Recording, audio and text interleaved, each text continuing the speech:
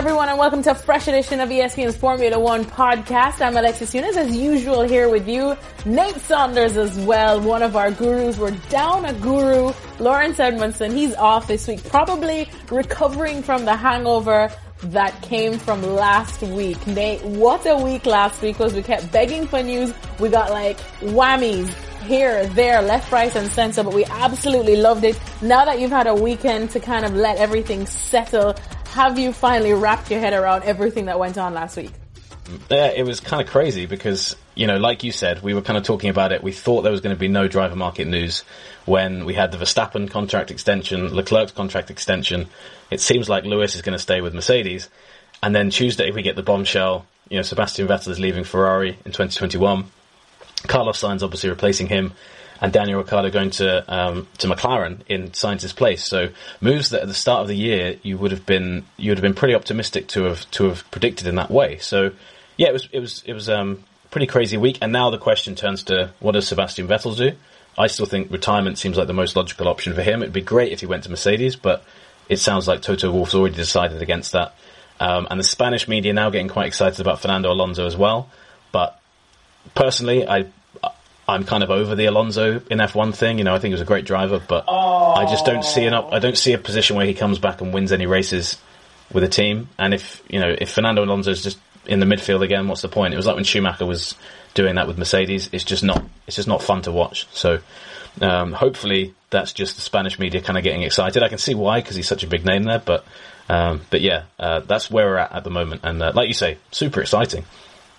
Super exciting indeed. I agree with you on that one. Nobody wants to see a big name like Fernando Alonso, quote unquote, struggling. I know we had that conversation in cricket with Sachin Tendulkar because he didn't want to retire, but you didn't want to see this great man struggling out there, you know, at the crease. You're like, you know what? Just go out in the big way that we know you can.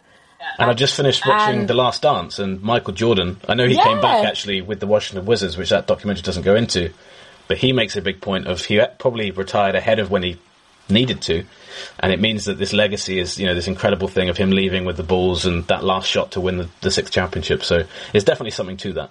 It's all about choosing your moment. The great ones know how to choose the moments. And speaking of choosing moments, I mean, that's something that I suppose everyone, including the Formula One world, has been trying to choose the right moment when we can possibly even start something of a season this year, given this coronavirus pandemic. However, there was some news in the sense that it seems like the green light has gone ahead to have back-to-back race weekends at Silverstone. What's the latest in that one?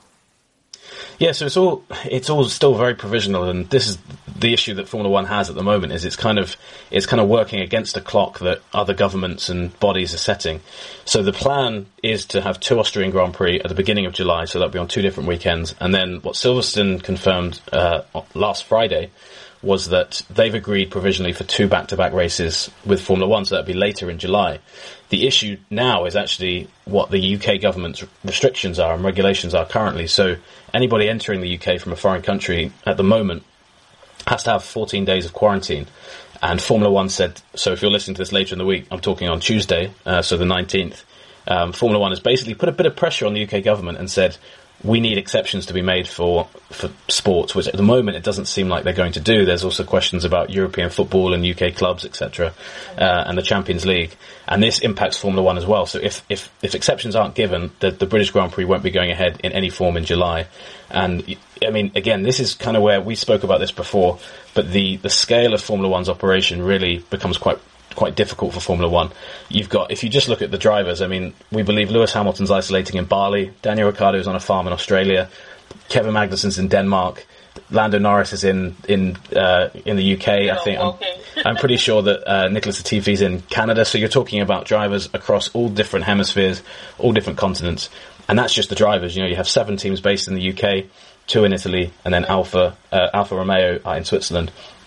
So obviously they're the ones impacted, all of those teams and their staff, and Pirelli's based in Italy as well. So a quarantine just wouldn't work for those guys. So at the moment, that really is the big question mark over the British Grand Prix, and we expect that will be resolved sooner rather than later, because these races need such a big lead time to be put on that Silverstone basically needs to know, I think by the end of this week, at the very latest early next week, whether they'll get that exception. And if they don't, then it looks very unlikely that we'll have a British Grand Prix of any form in 2020, because of course, as we all know, these first races would all be behind closed doors, even if they do go ahead. So, yeah, hard to say with any certainty right now, but it just shows you it's kind of a moving target for Formula One, and it's just so difficult to even begin to predict where we might be. Austria does seem quite likely at this point, but beyond that, it's really again, that's not even confirmed yet. So I don't envy the people writing up these calendars and all these plans at the moment, because they must change every day, and that alone is a frustrating thing. Exactly, frustrating indeed. I suppose everything is still very much up in the air, and we just have to take it day by day, I suppose, and that's why we keep having these little quick podcasts here and there, because things just keep changing, but that's good. It keeps getting us excited, and it keeps giving us something to talk about. And something else that we really wanted to talk about, which kind of brings the main focus of this podcast right now, it's a very, very special week for those people that may not know, so those of our listeners. It is actually Mental Health Awareness Week here in the UK, and we have a very special guest that decided to join us. We don't like to replace Lawrence every now and again, but this was a very, very good time to, I suppose, do it. And it's none other than Justin Coghlan, or he just goes by JC, as most Aussies do, but he's not just any other Aussie. He is just as cool as Danny Ricciardo, and that's pretty big to say, but that's because he is the co-founder of Movember, that movement that started a couple of years back that really and truly just took the world by storm and has allowed a lot of people to, I suppose, respect or be more aware of mental health reasons that affect men. Because we know that men, it's actually been very hard for them to open up about their feelings, and especially athletes, in professional sports. So it was great to have him on, and let's just get straight to what he had to say. Well, we've got Nate Saunders, who's usually here with me. Lawrence Edmondson is taking a little hiatus on this one. And JC, all the way from his beautiful sunny farm in Australia, I'm guessing, right? No, UK. Oh, in the UK. Oh, my Jonas Brothers. Sun. I was going to say, it probably wouldn't be that kind of sky right now in Australia anyway, because you'd be many hours ahead. But anywho, let's get to your fancy title, shall we? Because you are none other than the co-founder of Movember and Director of Global Innovation. Hope I got it right. Completely made up titles. Completely made up titles, but we know that you are definitely, as someone has recently said, very innovative. And so much so we say special guest and special edition of this podcast, because it is a special week here in the UK. For those of our listeners that may not know right now, it is officially Mental Health Awareness Week here in the UK. And that's a huge week, especially for athletes, because there's still some people, I would say, that probably underestimate how important your mental health game has to be in professional sports. Probably has to be just as strong as your physical game, if not stronger. So that's one of the reasons why we definitely wanted to talk to you, JC, during this week, because again, we have been seeing more and more athletes coming out and actually freely talking about, issues they've had with mental health, or just experiences that they may have had with friends, teammates, and other family members too. But before we get into that and just the importance of it, just tell us a little bit more about Movember for those of us that may not know and probably just think it has to do with men growing a mustache in November. Well, that was the original back in 2003. It's a bit of fun to put a lens on men's health, because men's health just wasn't getting looked at. And, when we looked around, breast cancer was doing such an amazing job. There was children's hospitals, there was women's hospitals, but no man's hospitals. So we kind of asked ourselves a question like, what's going on with men's health and how can we help? And we'd all been philanthropic in our own ways, from tsunamis to helping, poverty-stricken places to definitely living in Australia. It had a lot to do with ocean and the health and well-being of ocean and animals. And so to move into the men's space was, pretty unique back in 2003.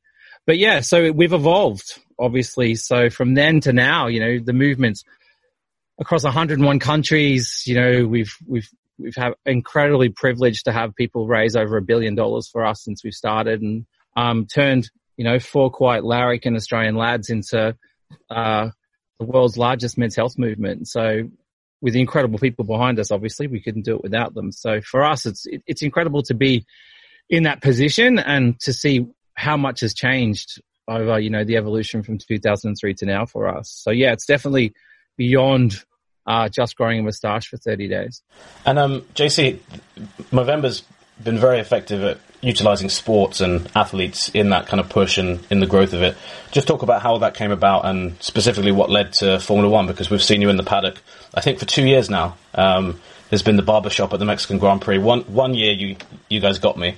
I ended up with a pretty grotesque-looking moustache for the entire flight back to the US, which terrified the hell out of me because I had to go through customs, which I'll never do again. But just talk a bit about how, first of all, how you guys got involved in sport, the impact that had, and then how that led to Formula One specifically.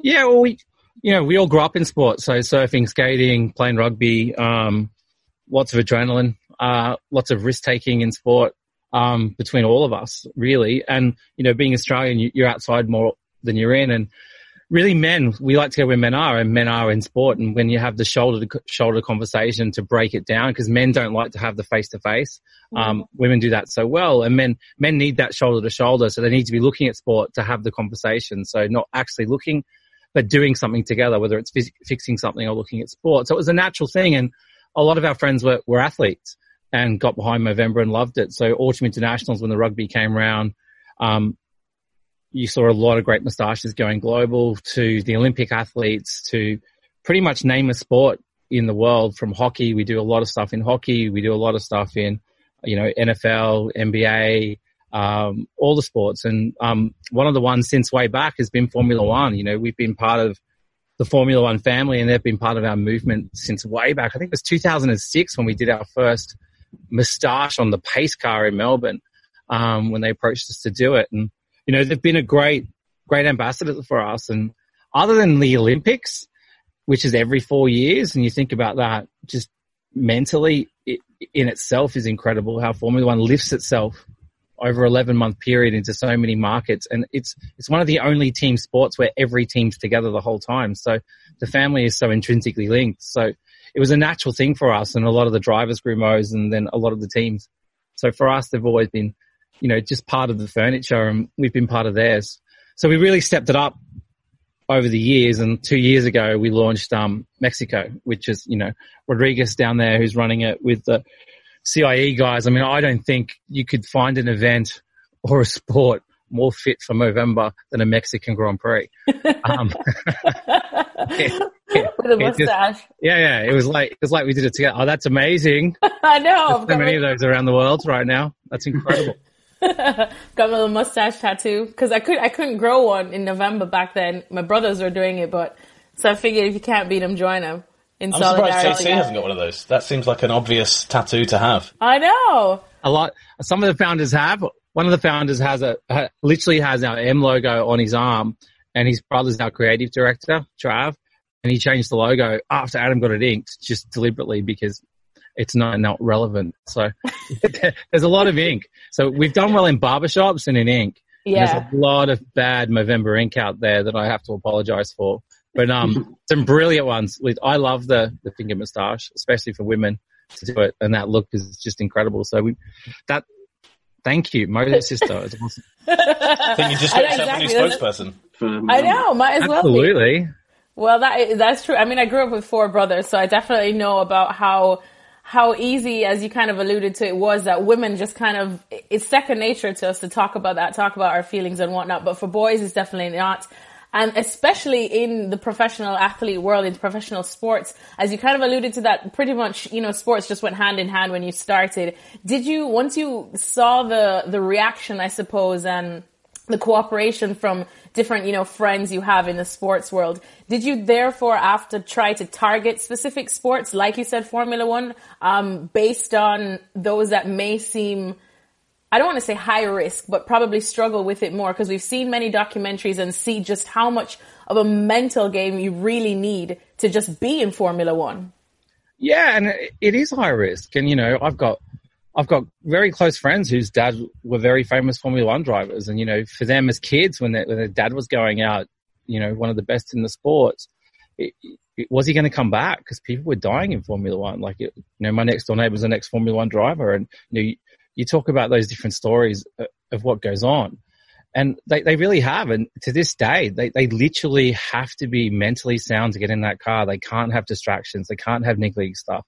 They are going as we all know, at a great pace. They could do that with their eyes closed, but they have to be focused. And then it's such a team sport, not an individual sport, because every single person in that pit crew is helping and pushing that 1%, that 1%, that 1%. The whole analogy, like with the Olympic cycling team, just get that little bit better, and then you get the results.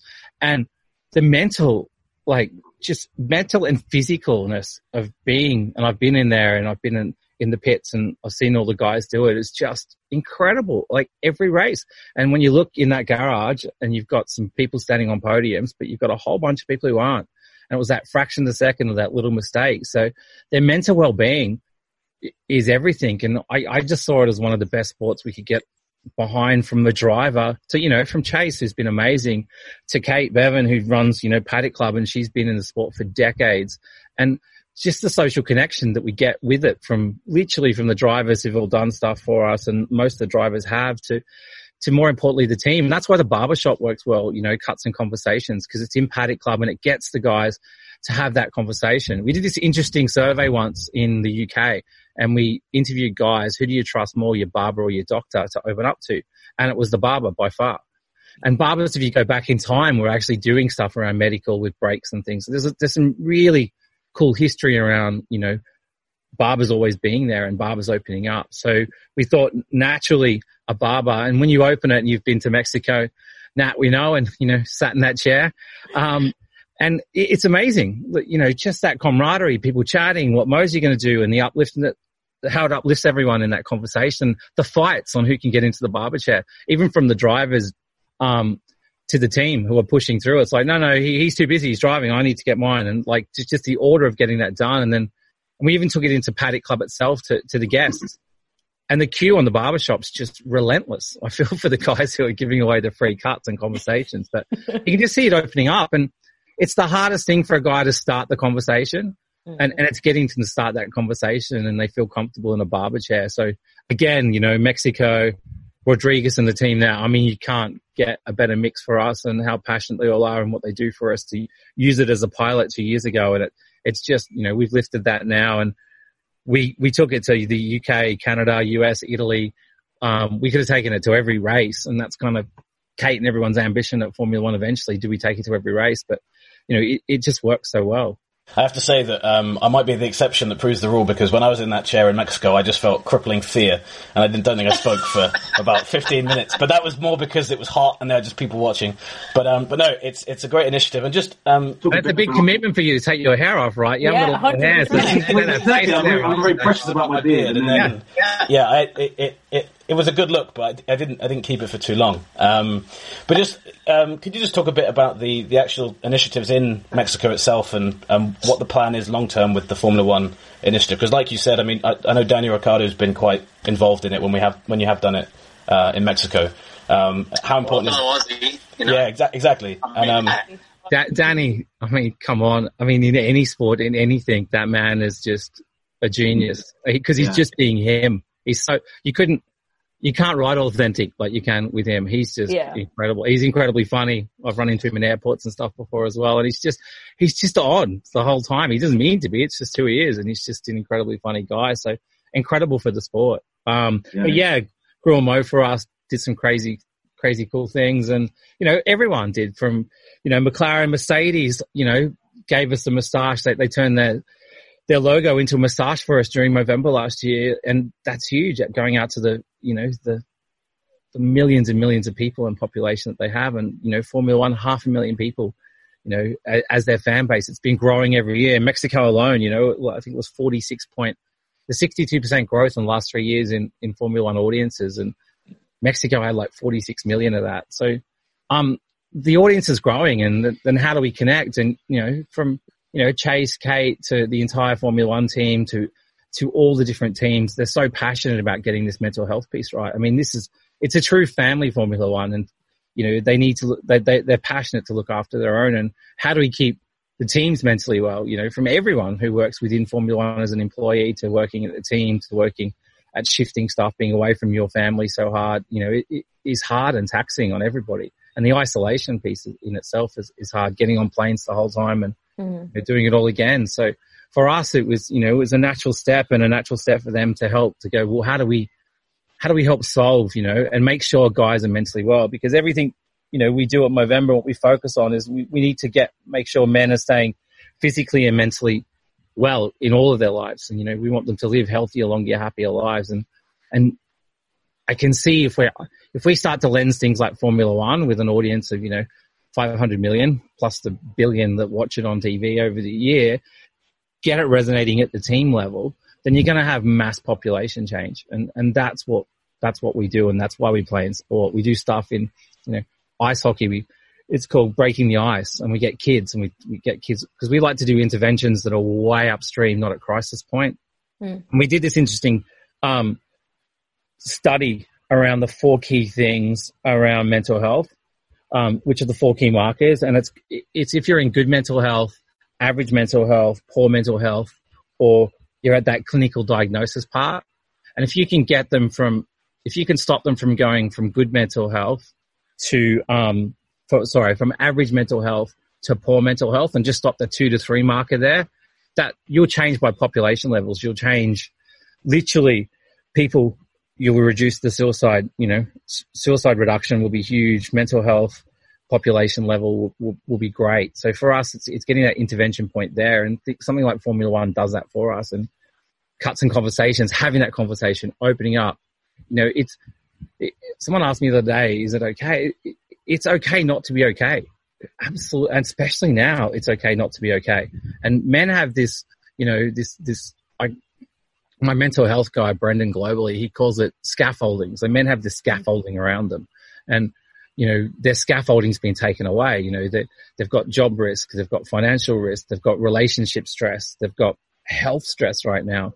Isolation is one of the key markers that triggers men to take their own life. And 88% of suicides in the world, 1 man every minute of every day. So every minute we've been on this conversation takes his life. And then to put all that sweet spot together of those 4 things and isolate him, that's what keeps me up at night. Like that scares the shit out of me. How many men are isolated and how they can do it. So for us, it's, I really want to push really hard around, and Formula One help us do that. Right now, we're physically distancing, but we should stay socially connected. And how can we stay socially connected but still be physically distancing? And it's, when they say socially distancing, I don't think that's the wrong word. It should be physically distancing, but staying socially connected. And, we've just launched a new product called Mo Conversations. So we've kind of pivoted really fast and brought a product. My team's been incredible, brought this product forward, that was, on the burner for about 18, 24 months away. And they've done it in weeks and turned it for Mental Health Week this week. And you can go on and check it out. And it's free. Had some of the best mental health experts around the world look at it. And it's to help start those conversations. So you can go through it, and it's cartoons. So you can ask, if it's a job loss, if it's this, how do I start that conversation? Because men don't, are the lowest at the lowest level to know how to start the conversation. And this gives them like key markers to go, okay, what are the hard bits to talk about? Is it loss of a job? Is it loss of a relationship? And it answers you back in this little algorithm, which is quite cool. So we're hoping, I've sent it out to a few mates because they have mass populations of humans that obviously who follow them or they employ. And even they looked at it and went, this is a game changer for them personally and how they're feeling right now. So yeah, hopefully we can get it into as many hands as we can and save lives is kind of the key. Look at me going on a tangent.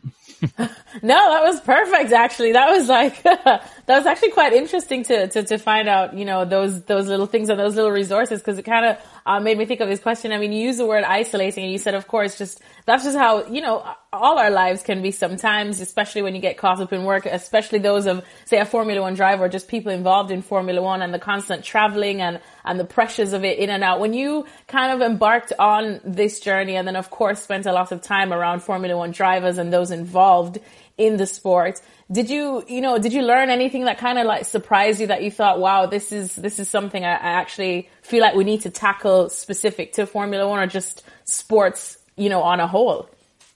Well, sports on a whole, because especially, team sports. And if you get injured in a sport, so, and people, and, athletes get paid a lot of money. So people just go, oh, well, they're fine. And they're not. So if they get injured and they're off, especially if you're in a physical contact sport or in any sport, if you're out of the team, you're out of the team. And the second you're out of the team, you're watching Netflix for 6 months in recovery. Your guy, the only person you're talking to is the physio.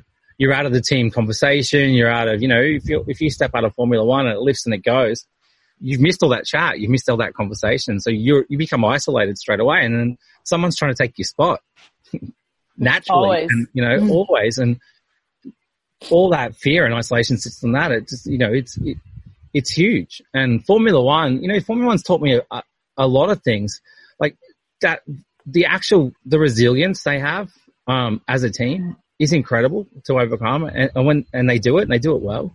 And they're checking in for that little things. I mean, there's some really classics around, like Lewis checking in with his, with the pit going, what's wrong? I can't see the back of the car. I can't see. And the absolute trust in that. And, that mirrors so well for Movember and us to, like, trust in your mates, trust in your pit crew to go and have that conversation. And, we've taken some analogies out of, like, talking an engine. You need to start talking to, there's some very well named scary corners, in Formula One on tracks that people know. When you hit that corner in life, are you checking in with your mates? Are you doing all your prep? How are you lining that up? So there's some really cool analogy that we can pull from something like Formula One to open up the conversation for men to cut through that bit. So Movember does a really good job with massages to having that conversation, to hanging out, to, really breaking the ice on having the hard conversation. You're in the conversation before you know you're in it. And Formula One does a really good job to help us do that. So yeah, I've learned a lot around resilience, but also learned a lot on how we really need to be there for them, because, we need to be there for all of our athletes and all of our sport, that they've got such short windows as athletes and also as teams around them, and they've got so many people around them. And I think it's NFL we looked at, and at college football, there's 2,500 staff per player, and no one's looking after their mental health in that roster. And it's like, it just needs to be done, and it's a game changer once you start to do it. And we need to be looking after the mental health of everybody in Formula One. I work in music, and I work in arts, I work in fashion. It's the same, it's the same as music. When people go on the road, how are we looking after their mental health, and what does it look like? So for me, it's making sure we have enough there for the teams. We have some really easy ways for check-in, and people are checking in. There's nothing wrong you can say by checking in, and you need to check in. So if you think a mate's out there, if you think a mate's in trouble, if you actually think a mate's out there who you think are at the point of taking their own life, some people go, oh, should I call? Absolutely call and have that conversation. It's a hard conversation to have, but that conversation will save lives. And, I've been there many times, and I unfortunately lost a person in our friend set 2 weeks ago for isolation, took his own life in the music industry in LA, and we're trying to rally around and do some stuff because this is real. And, we need to make sure we're checking in with our mates and they're there and not missing it. And Formula One has an incredible platform to do that. But the last thing I was going to ask is just specifically on the lockdown topic itself. I mean, from what we were talking about just before we hit record, it sounds like you've got quite a remarkable story yourself from this period. But before you talk about that, how important do you think it is for a lot of these athletes that these sports get back to where they were, just from the mental health point of view? Because obviously we're seeing a lot of them moving towards some sort of normality now. There must be so many athletes and people involved in sports who kind of are in unprecedented territory right now in terms of not having anything to do, and almost in this elongated sense of off season or whatever it is you would call it in normal circumstances. Yeah, I mean, athletes have so much downtime, and athletes need to be athletic. I mean, they need to be out there, training, pushing their bodies, diet, exercise. They need to, vibe off their teams and get it done, and that's just not happening. And you can't cage an animal for too long. And these are highly trained machines in what they do. And the Olympics, and I just feel for every athlete moving the Olympics. I mean, they just train so long and hard for that. To team sports like football, you have to stay at the top of your game. And Formula One, reaction in cars and teams getting ready. This is unprecedented time. And we might get back and, sport might not be as tidy as it was. It might take a while for everyone to get back to, where they were in game fitness and what's going on. But mental health, I can't even imagine being an athlete and a highly trained athlete that for a job, you get up, you train, your schedule's like tight, and to just sit back and not do anything. I mean, especially for a Formula One team, I mean, they're on for like 11 months. They're not off for that long. So to be sitting still, and that's what I loved about Formula One. And when you watch it, you know, they didn't just sit still.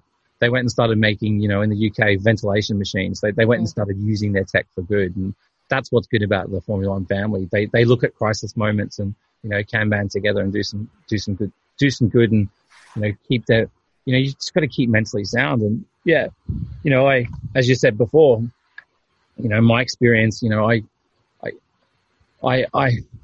went down pretty hard. You know, I ended up in ICU, and, you know, near-death experiences. You know, I definitely ticked my box on that this year. And, you know, I thought for a couple of moments I definitely wasn't going to get through it. And it's an interesting moment to be in. And you're in isolation. You know, you've got doctors there and nurses who can't touch you. You can't see them. You're not allowed, like, if it's a cancer journey like we do or a mental health journey, you know, you got your family rallying around you if you're going through chemo. This is just complete isolation. No one can touch you. You can't be near anything. And the biggest part for me at the moment is, you know, that was 2 months I've been going through this, and the fatigue, this huge fatigue, that you battle with.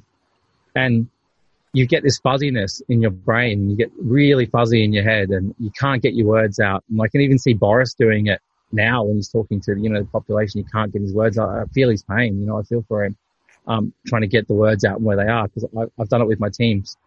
And I spoke to one of the heads at, you know, Tony, who's the CEO of Warner Music, and he said, you know, 40 of his staff are going through the same thing.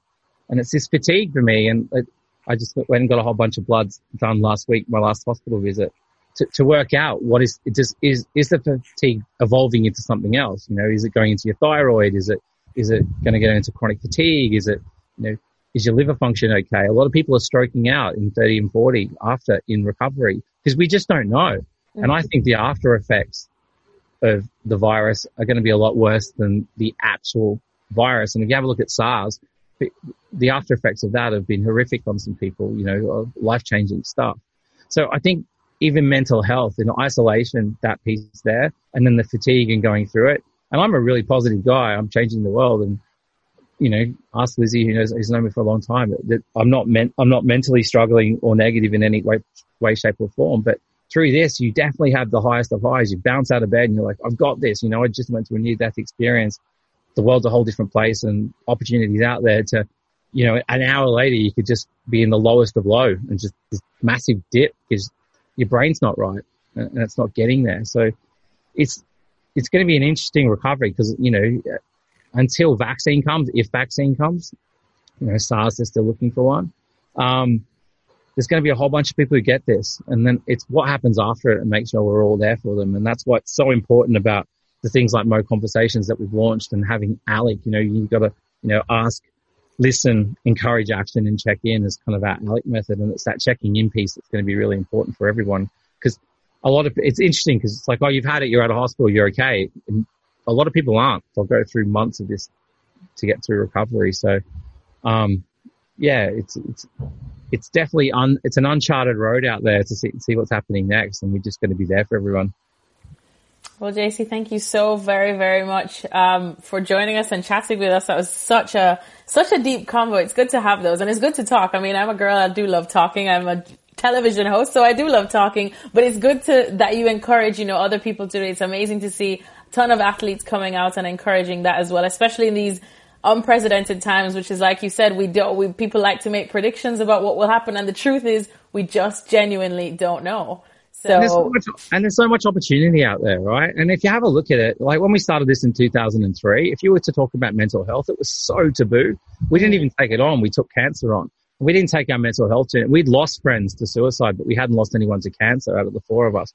But cancer was the safer option. And it was like 2007, 2008 before we took mental health and suicide on, because it was just so taboo. But what I love about now is, like, you've got government standing up on podiums giving $5 million straight up to mental health.